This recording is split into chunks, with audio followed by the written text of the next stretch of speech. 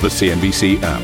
Global market news in one place. Customizable sections and personalized alerts. Stocks tracking, interactive charts and market insights all in your hands. Stay connected. Stay informed. Download the CNBC app today. Hello and welcome to Squawk Box. Here are your headlines today. UBS tops third quarter profit expectations as investment bank earnings jump by more than 30%. We'll hear from the Swiss Lenders CEO Ralph Hamers at 8 o'clock CET. We didn't invent hate. We didn't invent ethnic violence. And that's not the question. The question is, what is Facebook doing to amplify or expand hate? Facebook beats bottom line earnings estimates and ups its share buyback program. But that's overshadowed by searing whistleblower testimony. CEO Mark Zuckerberg hits back on the earnings call. Good faith criticism helps us get better. But my view is that what we are seeing is a coordinated effort to selectively use leaked documents to paint a false picture of our company. Tesla tops $1 trillion in market cap as Hertz orders 100,000 cars, while Morgan Stanley hikes its price target. The stock surge adds $36 billion to CEO Elon Musk's personal fortune. And Tesla's gains push the Dow and S&P 500 to fresh records, while further big tech reports are due out today with Alphabet, Microsoft and Twitter all on the tap.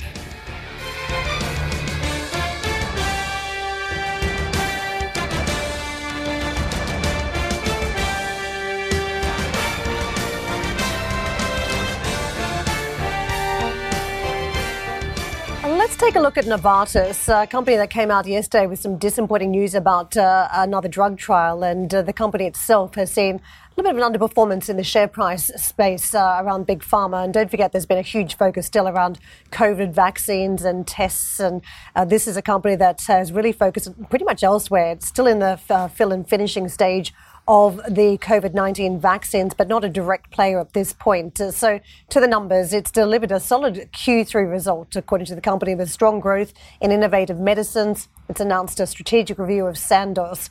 The company's EPS has crossed at $1.23 versus an estimate of 1.27. So that is underwhelming, though, on that EPS line. The core EPS, 1.71. That's a beat, though, of the 1.65 anticipated. The company's net sales in the third quarter grown 5%. Innovative medicines up 7%. So we're talking single to high single digit numbers here on these net sales lines. The overall print, that's at $13 billion in net sales, pretty much close to what the market had anticipated. Net income, though, that is a tad below at $2.75 billion versus $2.9 billion anticipated. It has spoken about some of the strong drivers in the business. Entresto, that is plus 44%. Cosentyx, that is plus 22%. Kesimpta, it is seeing some improvement there in those numbers as well, to the tune of plus 26%. So really wading through the performance in the various businesses. But Sandoz, that's declined by minus 2%, affected by continued pricing pressures. Just a quick line on the core operating income, that is at $4.47 billion versus an estimate of 4.26. So it is beating on a couple of these lines, as you can see, but missing on others. So a bit of a mixed bag on the earnings front. The innovative business with the medicines, this is quite key as you talk about future development. That is plus 13% due to higher sales and productivity programs. So a couple lines there. But no doubt, certainly worth further analysis at this point. And just on that net profit line of $3.70 billion that has crossed, that analysts rather had a poll of 3.70 on revenue of $13 billion. So mixed lines here is what we're seeing from the business that has already seen some weakness in the share price so far this year. Now, our US colleagues will be speaking with the CEO, Vas Narasimhan. That is coming up later on at 2100 CET.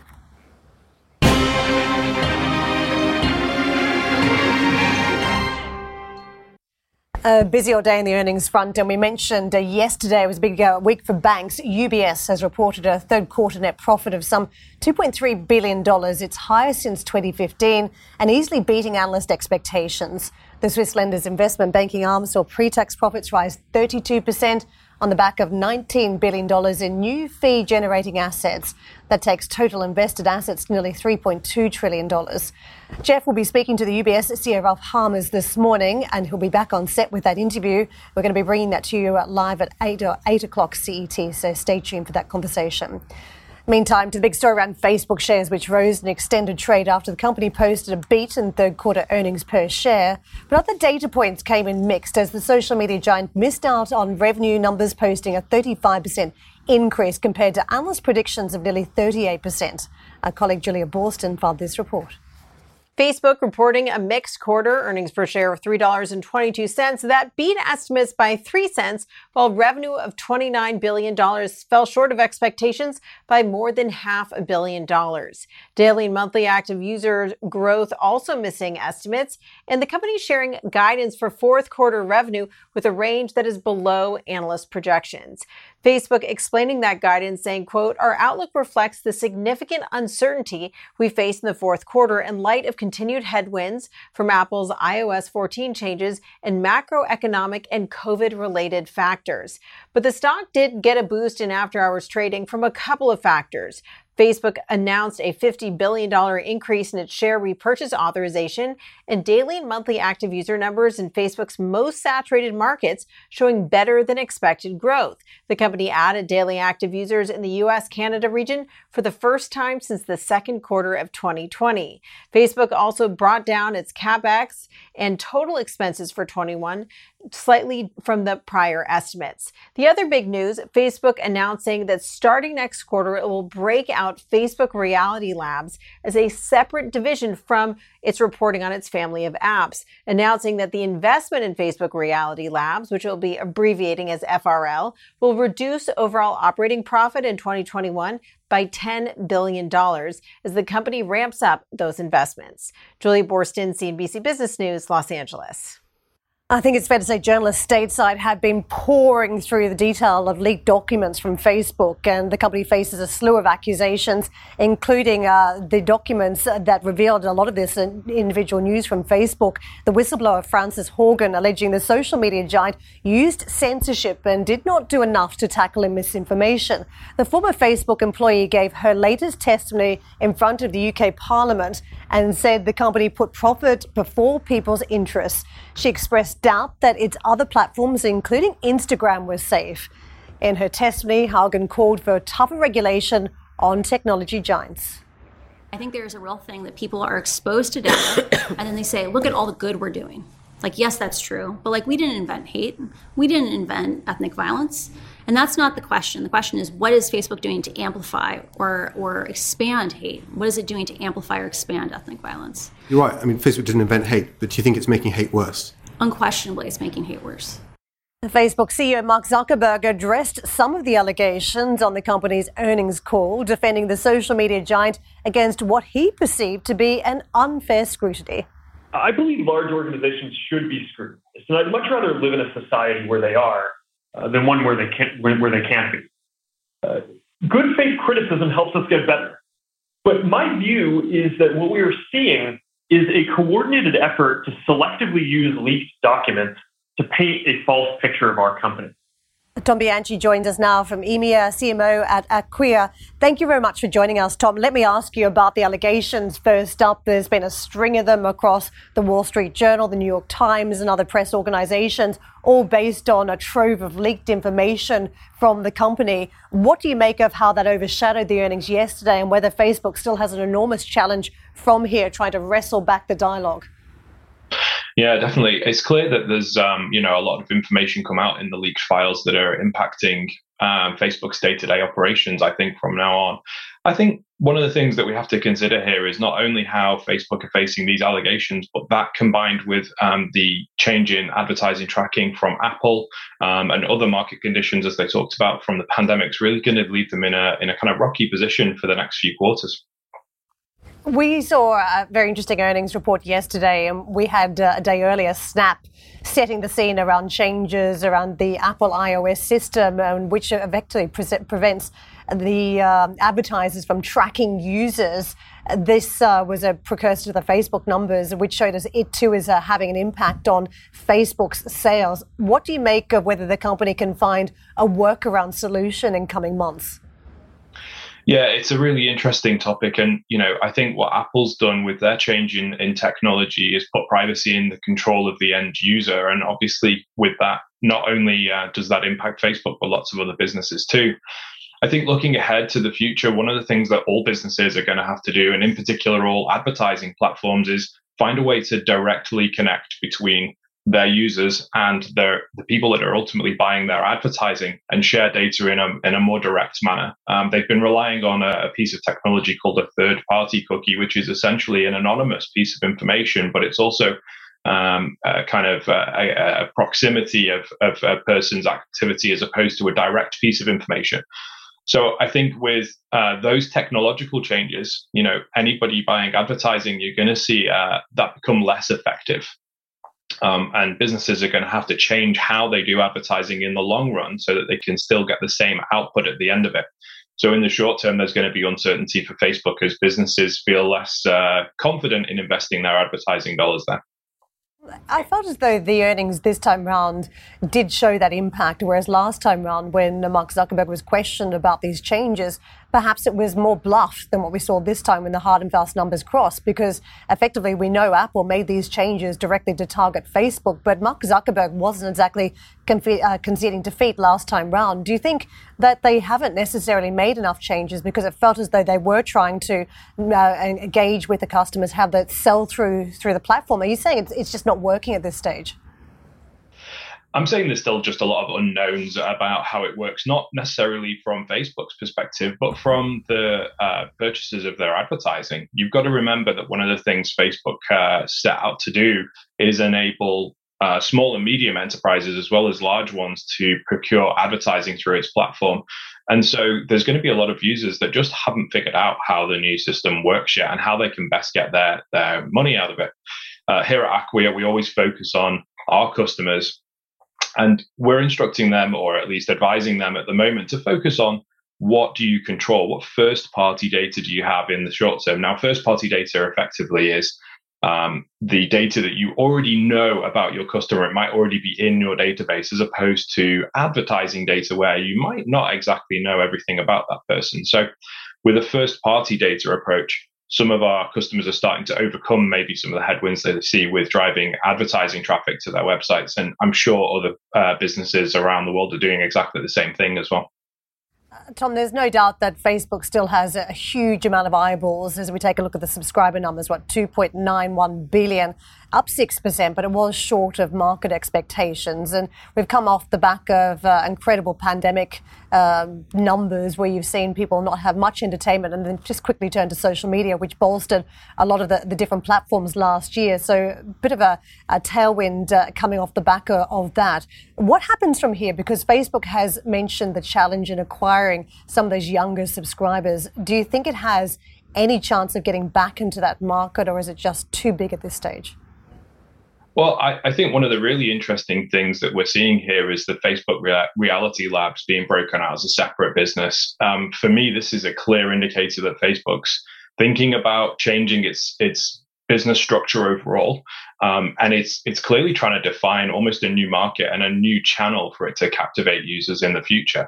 It's clear that they've got one eye on the overall digital experience that it plays a part of in our wider society, but also my guess would be that it's looking for another way to not only attract new users, but drive advertising revenue from those with mixed reality and augmented reality in the future. I could imagine a place where, there's virtual reality, augmented reality, mixed reality with advertising as part of it. And that could form part of the experience we have with brands day to day. So effectively, Facebook's trying to not only, overcome its current struggles, but it's trying to define a new opportunity. That's a fascinating one, Tom, because we have covered the various moves by Facebook over the years into augmented reality and virtual reality, and clearly Oculus was a big step into the marketplace. I remember being at a launch in Barcelona as it teamed up with a hardware player to bring the software and some of the hardware to the market. But do you think we're taking a much further leap now because of the digital trends we've witnessed, the acceleration? Does it make sense to produce even more content in that space now? I don't see any reason for anybody not to. We've already seen the success of voice assistants and how they exist in almost, well, to say I think almost everybody's maybe a stretch too far, but they've certainly been prolific in adoption. And those kind of new channels are only going to continue from here. And I think that's what customers and consumers want. They want new ways to interact with content. Tom Bianchi, thank you very much for joining us, EMEA CMO at Acquia. Well, we are going to take you to Tesla now. Market cap at the company has surpassed $1 trillion for the first time, following the news of car rental company Hertz ordering 100,000 vehicles to build out its electric fleet. Tesla is the first auto company to join the 1 trillion club, which already includes tech giants Apple, Microsoft, Alphabet and Amazon. In response to the new milestone, the Tesla CEO Elon Musk tweeted, quote, "Wild 1 trillion times." But he also wondered why the Hertz order moved the company's valuation so much, considering the company is already struggling to respond to existing demand. And take a look at that share price, 1,024. Don't forget the company's share price needs to trade above $995.75 to stay in that $1 trillion club. So that's the level, and you can see trading above that, the bumper announcement there. But one thing that did jump out to me, I mean, we talk about Hertz, and my immediate reaction was, is the company still around at this point in its current form? You may recall that the company did file for bankruptcy last year. The company battling some of those pandemic trends is clearly the travel industry fell off a cliff, and this is one of those businesses very much tied to travel, and that's business and it's leisure. You fly somewhere, then you go and hire a car, and it saw very much a challenge around its numbers last year. But the question mark too about how Hertz pays for these 100,000 cars. Can it actually come up with the funds? And there's some view that it may have to have about even a $4 billion raising of some sort, even with the discount. So worth just noting how that order could be fulfilled. But no doubt, I think as we talk about Tesla, there's been a huge amount of trading around the hope for the future. This was slightly more of a fundamental that crossed for the business yesterday. Well, wider implications for the markets based on Tesla. And as it was included in the index back in the day, we were talking about how volatile the markets could become with the Tesla stock involved. And it was instrumental in pushing the S&P 500 and the Dow both to, I should say the S&P to fresh records.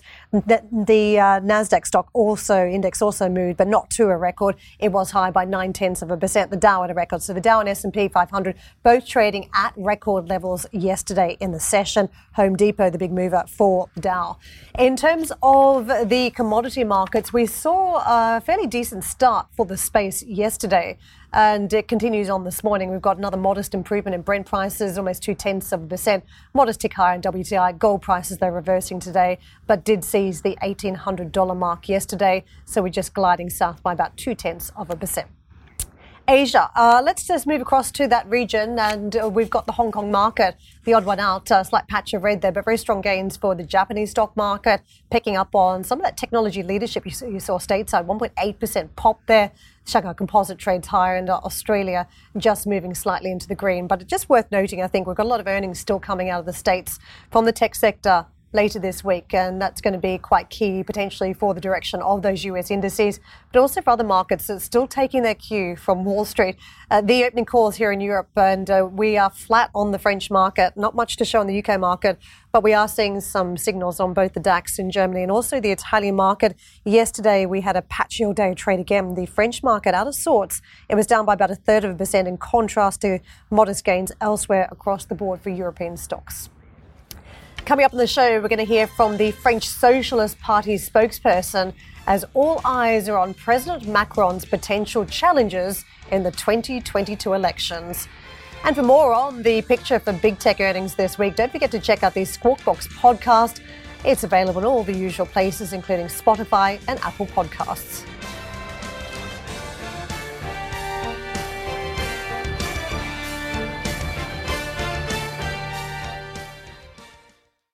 Listen to CNBC's Beyond the Valley, the podcast that explores the biggest tech news from across the globe. Join me, Arjun Karpal. And me, Tom Chitty, every week as we bring you insights into the top stories, unpack the latest trends, and find out where the industry is headed. Now available on Spotify, Apple Music, and Google Podcasts.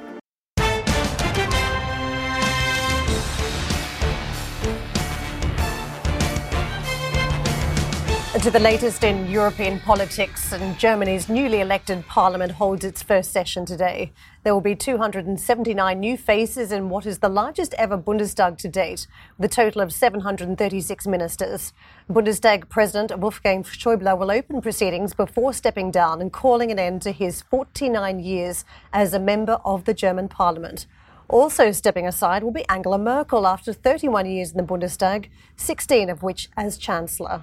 Well, starting this evening, Angela Merkel will be serving as Germany's acting Chancellor after she and her cabinet are handed their certificates of discharge. Merkel will remain in the role until a new governing coalition is formed. Germany's Social Democrats, Greens and Free Democrats say they're aiming to install a new government by the week beginning the 6th of December.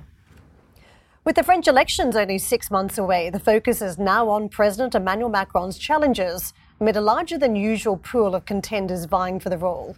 Two right-wing candidates, Marine Le Pen and Alex Zemmour, look set to campaign around social issues, while from the centre-right, Xavier Bertrand of Les Republicans presents a less radical option if he wins his party's primaries in December. Meanwhile, the Socialist Party's Anne-Marie Hidalgo is polling at around 5%. Our colleague Charlotte spoke with the party's spokesperson, Lamir El Arajeh, who said it's too early to make predictions.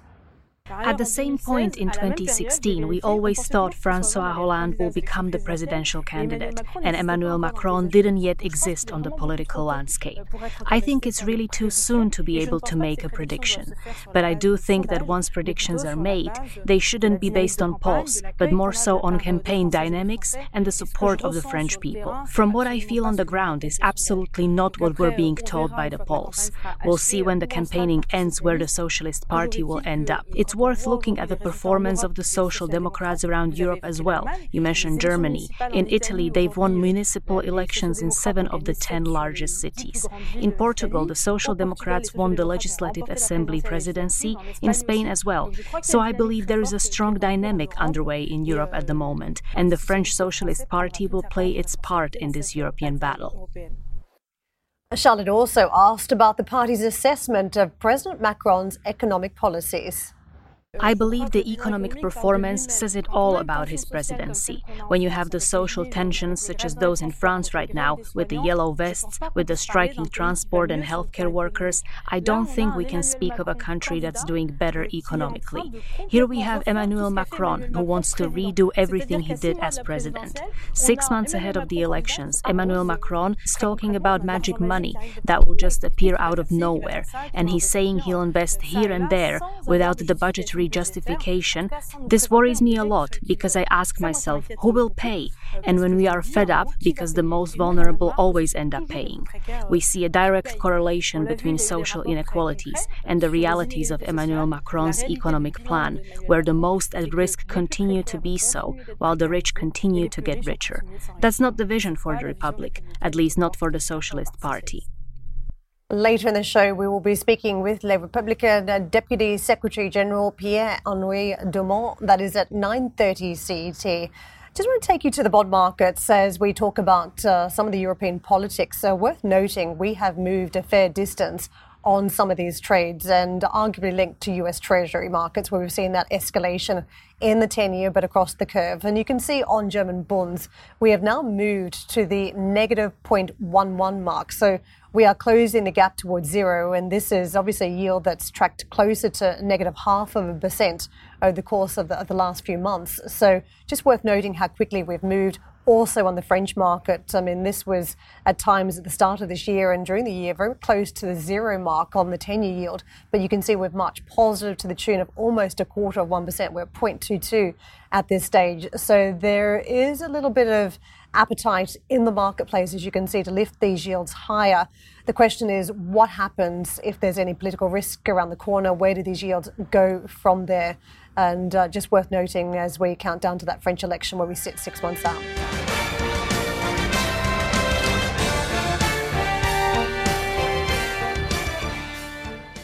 Thank you for listening to Squawk Box Europe Express. For more market-moving news, you can head to CNBC.com.